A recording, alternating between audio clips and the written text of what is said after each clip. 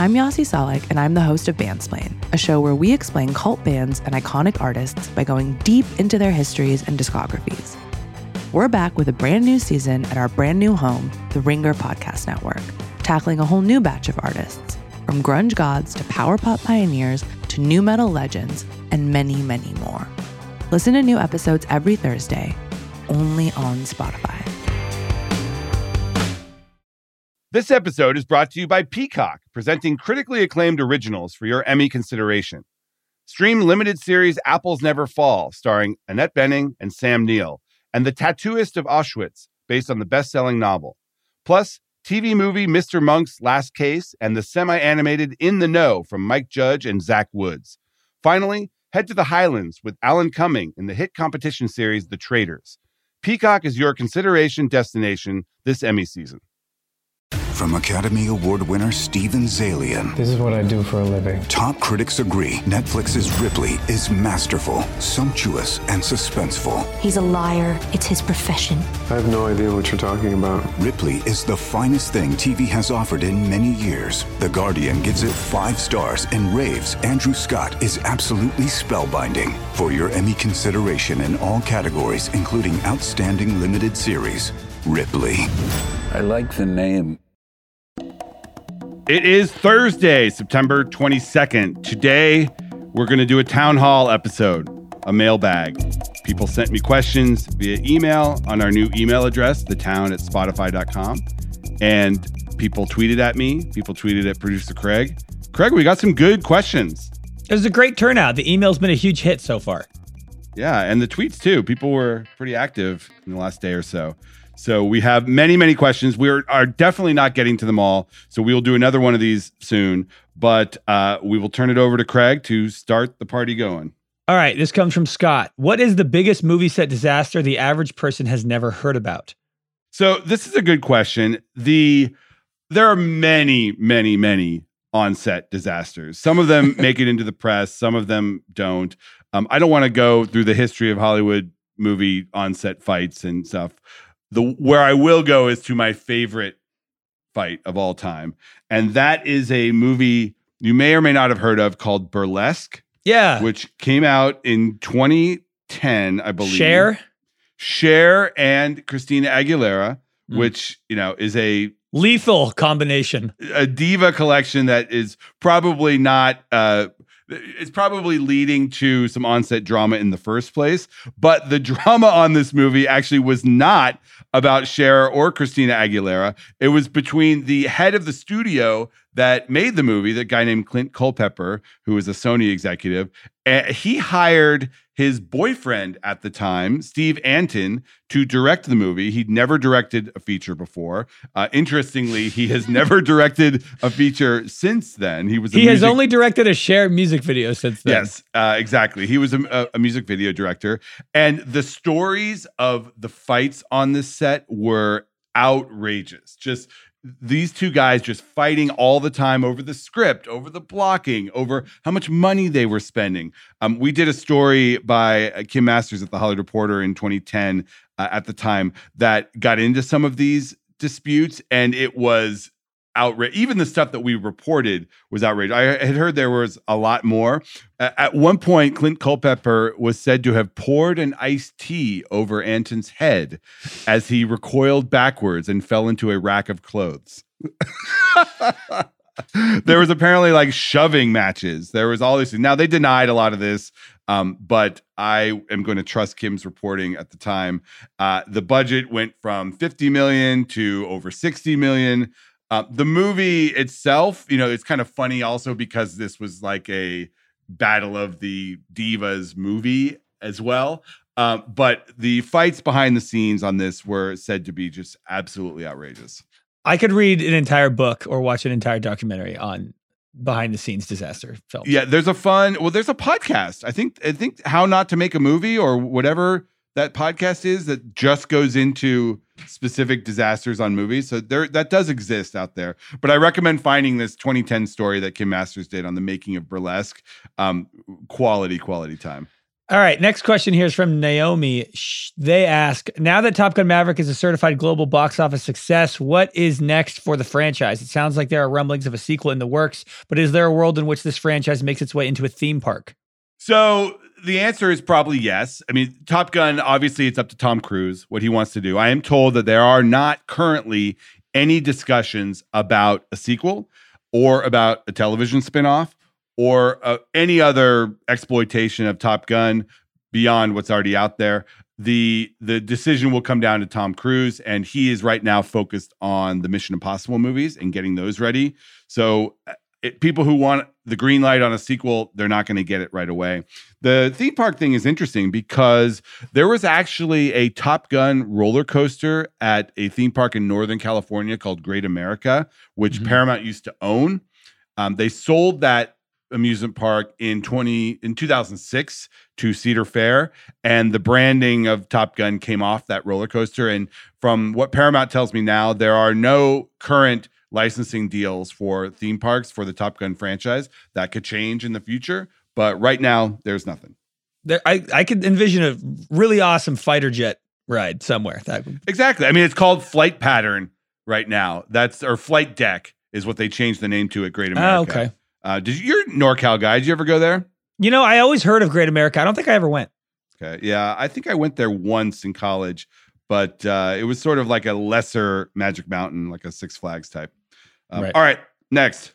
This is from Zach. Why the delay on naming a new James Bond? MGM Warner Brothers distribution deal last month has paved the way for 007's continued global success. Is it disagreement between the Broccoli family and the studio on casting? What else could be in the way of this decision? Oh, God. This, honestly, I get so tired of James Bond rumors. It's like the most often reported and least accurate gossip in town. There's an event tonight actually in LA. The Will Rogers Institute is honoring Barbara Broccoli, and there was some speculation that she may make a Bond announcement tonight. I am told that is not happening. So by the time you listen to this, I could either be right or wrong. So why are they dragging their feet? Because this is how they operate. The Broccoli's do not care about anyone's imperative to get a Bond movie out by a certain date. This is the family business. They control the franchise. MGM releases the movies. Now, MGM is owned by Amazon, so Amazon will have a say in how these movies are released, but ultimately the creative decisions are made by the Broccoli family. They will be picking the next Bond, and from everything that I've heard, they are not even there yet. They're not even getting to the script stage of what they want this to be. People think that it's going to be a younger Bond. I would tend to agree with that because they want someone who can, mature into the role and do this for 5-6 movies if it's successful. Remember, Daniel Craig came out of the blue. People did not even suspect it. There was all sorts of speculation about who would take over Bond when he got the job. He was the blonde Bond. There was controversy over his hiring, and he was a supporting character in a movie called Layer Cake. The Bond is not going to be these people whose names are out there. I can almost guarantee that. Which I actually kind of enjoy, and I also respect the Broccoli family sticking to their guns. Exactly. They see these executives at these companies as temporary seats in a chair.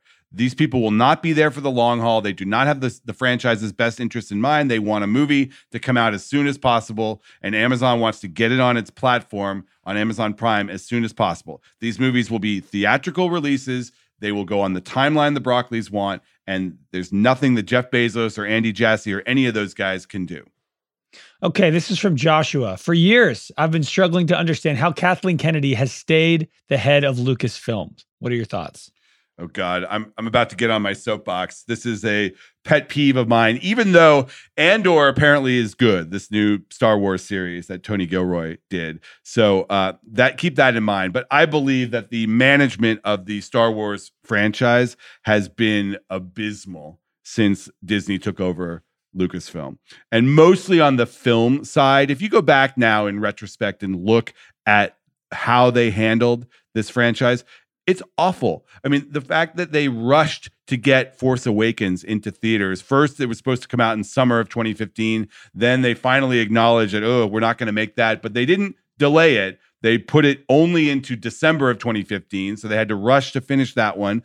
They had no idea what the next episode would be when they made Force Awakens. That I'm told was a J.J. Abrams decision, basically saying, let's just make this one good and then we'll figure out the rest. Then they let Rian Johnson do his episode, and he made a bunch of changes to the franchise that they didn't know how to deal with on the third in that trilogy.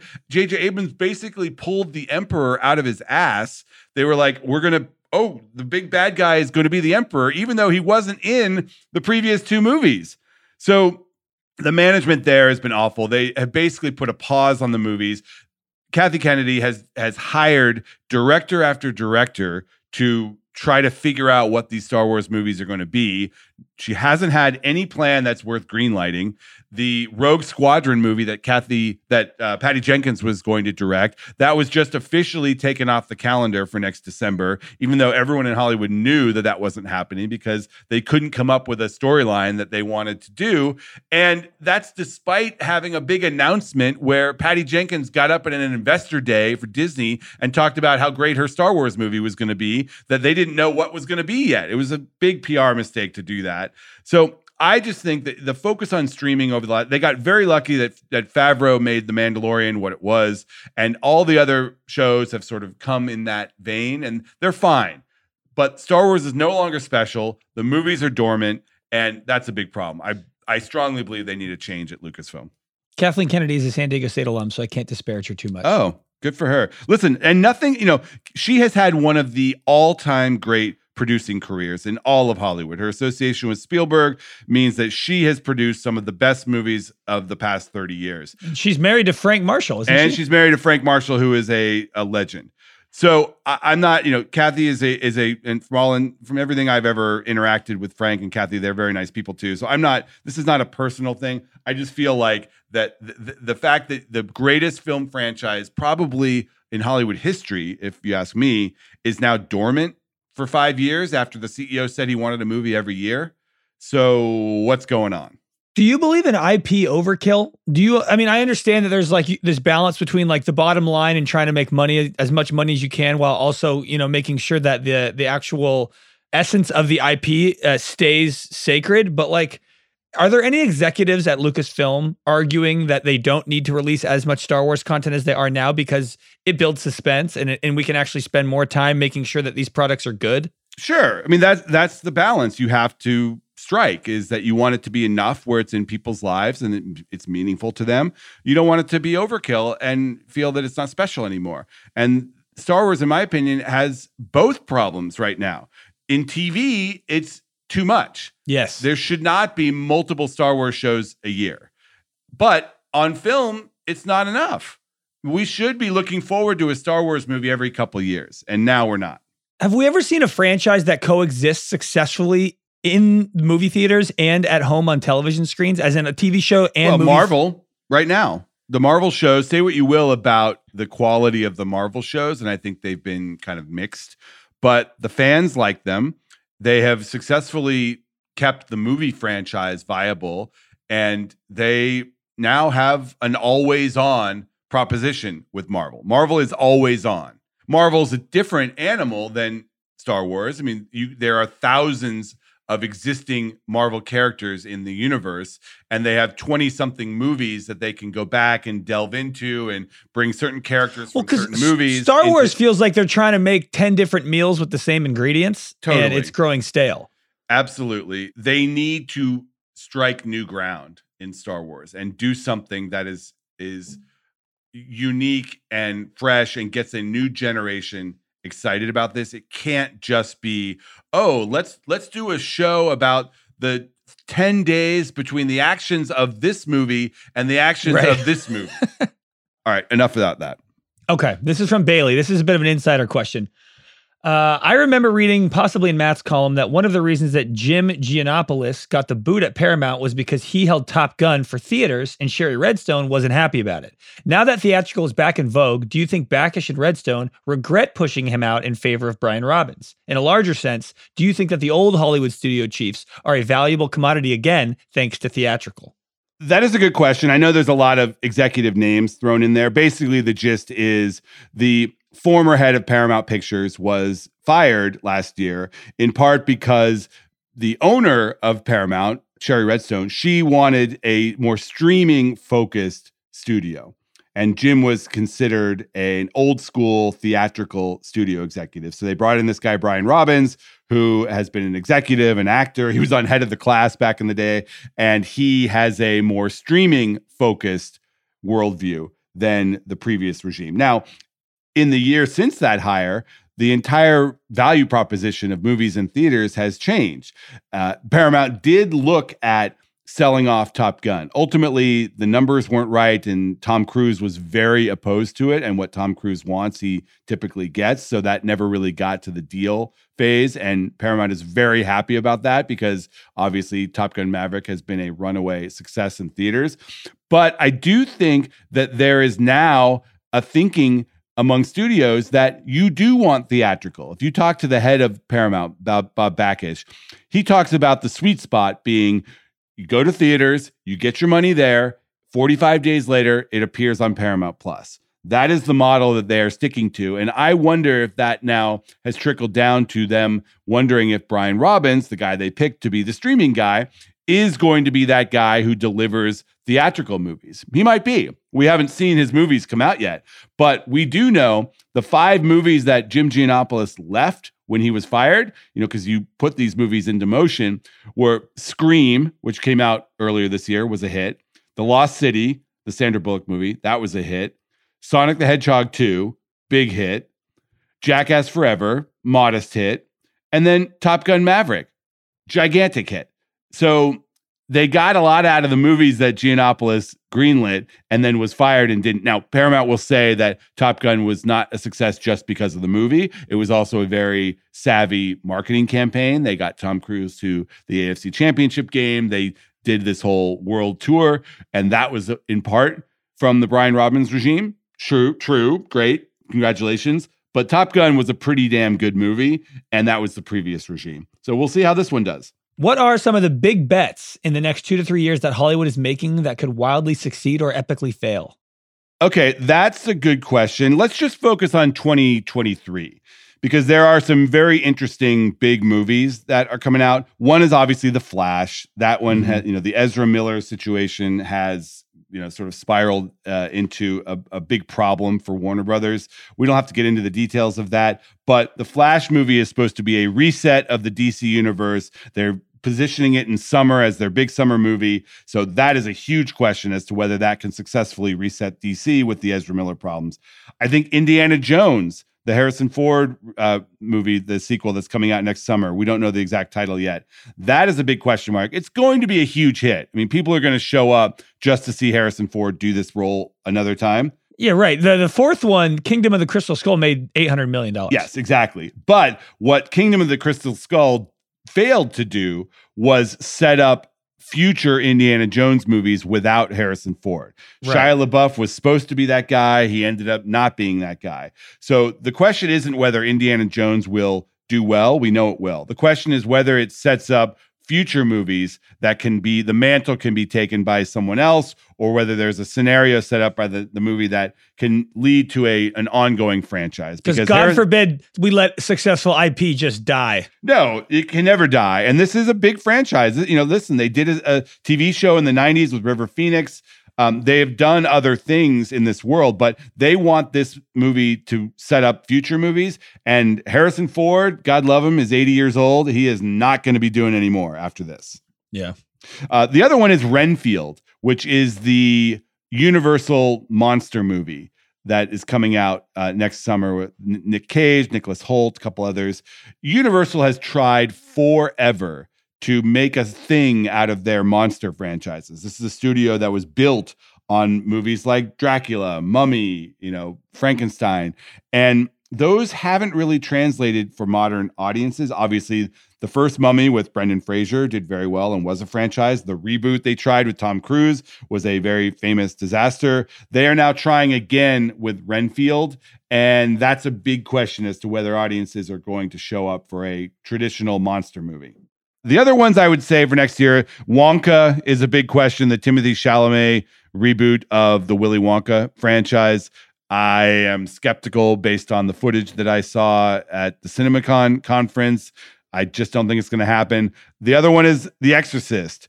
Are audiences going to be interested in a 50-year-old horror franchise? I think so. You think so? Yeah, I actually agree with you. I think they will. It'll be a similar thing to how they rebooted Halloween a few years ago. Having the original star and Jamie Lee Curtis was a big deal for that one. And they do have Ellen Burstyn coming back for this one. I don't think that matters at all.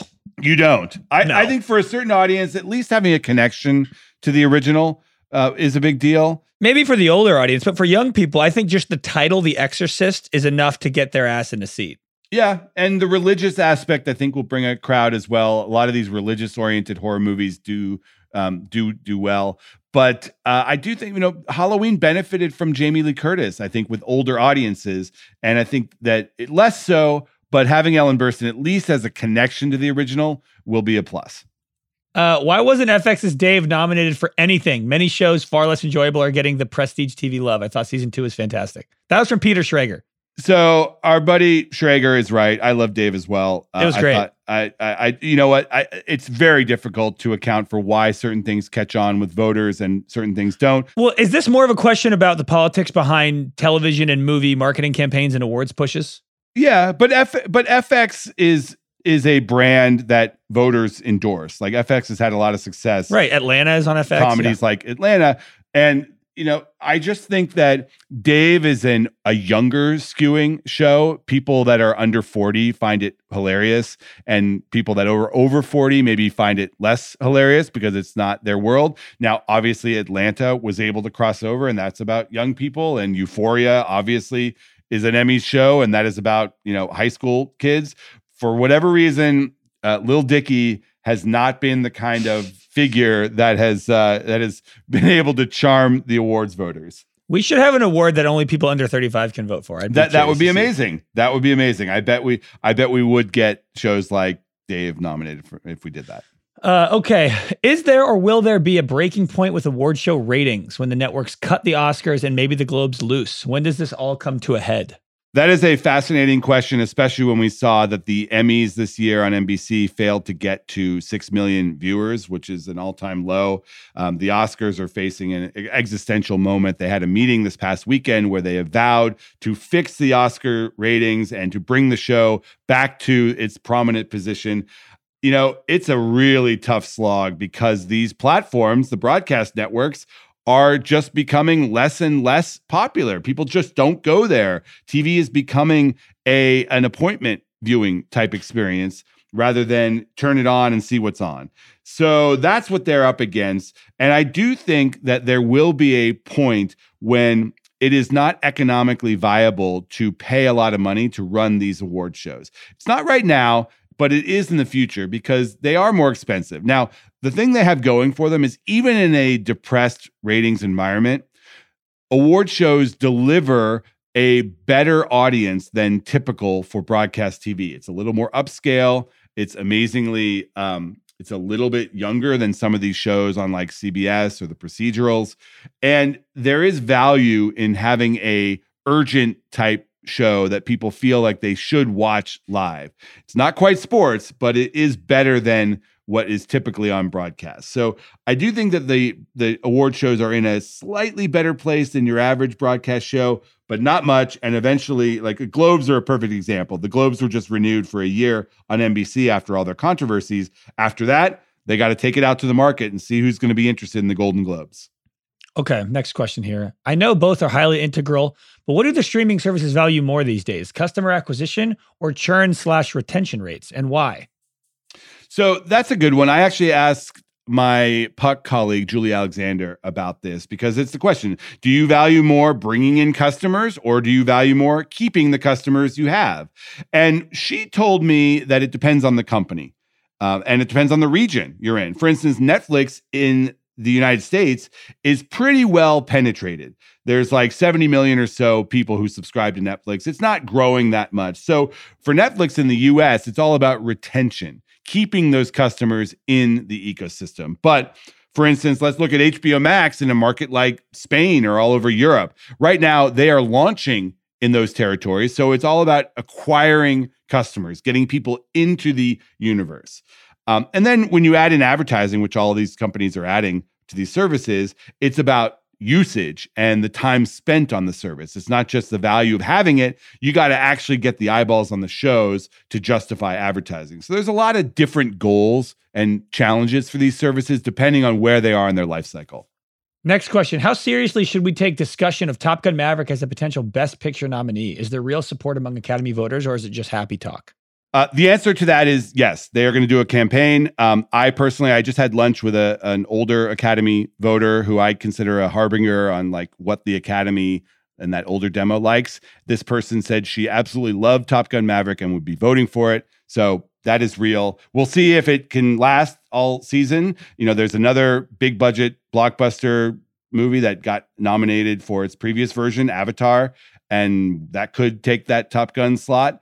Black Panther 2. Black Panther, if you remember, the original got a Best Picture nomination. So if the second one is good, maybe that gets in there too. It could be a very populist Oscars if these movies turn out to be good and Top Gun makes it in as well. Nomination for Cruise? Interesting. I would not put it past him. I would not. The goodwill around him, I think, is pretty strong. It's sort of his signature role. And if he does a campaign and he does, goes out to the events and starts glad-handing people, maybe he does get a nomination. I mean, he has been nominated for a movie in 22 years, for an Oscar in 22 years. So it'd be fun to have him there. This would be a great victory lap for him. There are a lot of doubters on that movie. Okay, last question here. Where will Apple TV be 5 years from now? Netflix first entered the original content game with the prestige shows like House of Cards and Orange is the New Black, but later abandoned that for a lot of cheaper, less prestige content. Is there any chance Apple TV Plus goes the same way? I think the answer is no, just because they have different. money. Yeah, they're different businesses. Netflix that's all they do is video.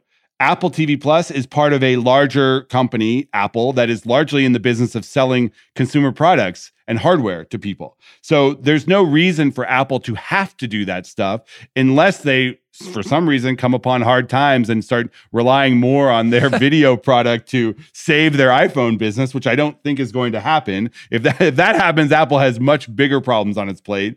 Apple wants to be HBO. They want to be smaller, bespoke, have quality programs and movies, and appeal to an elevated audience. I don't think they're going to start greenlighting, Love is Blind and, selling the OC.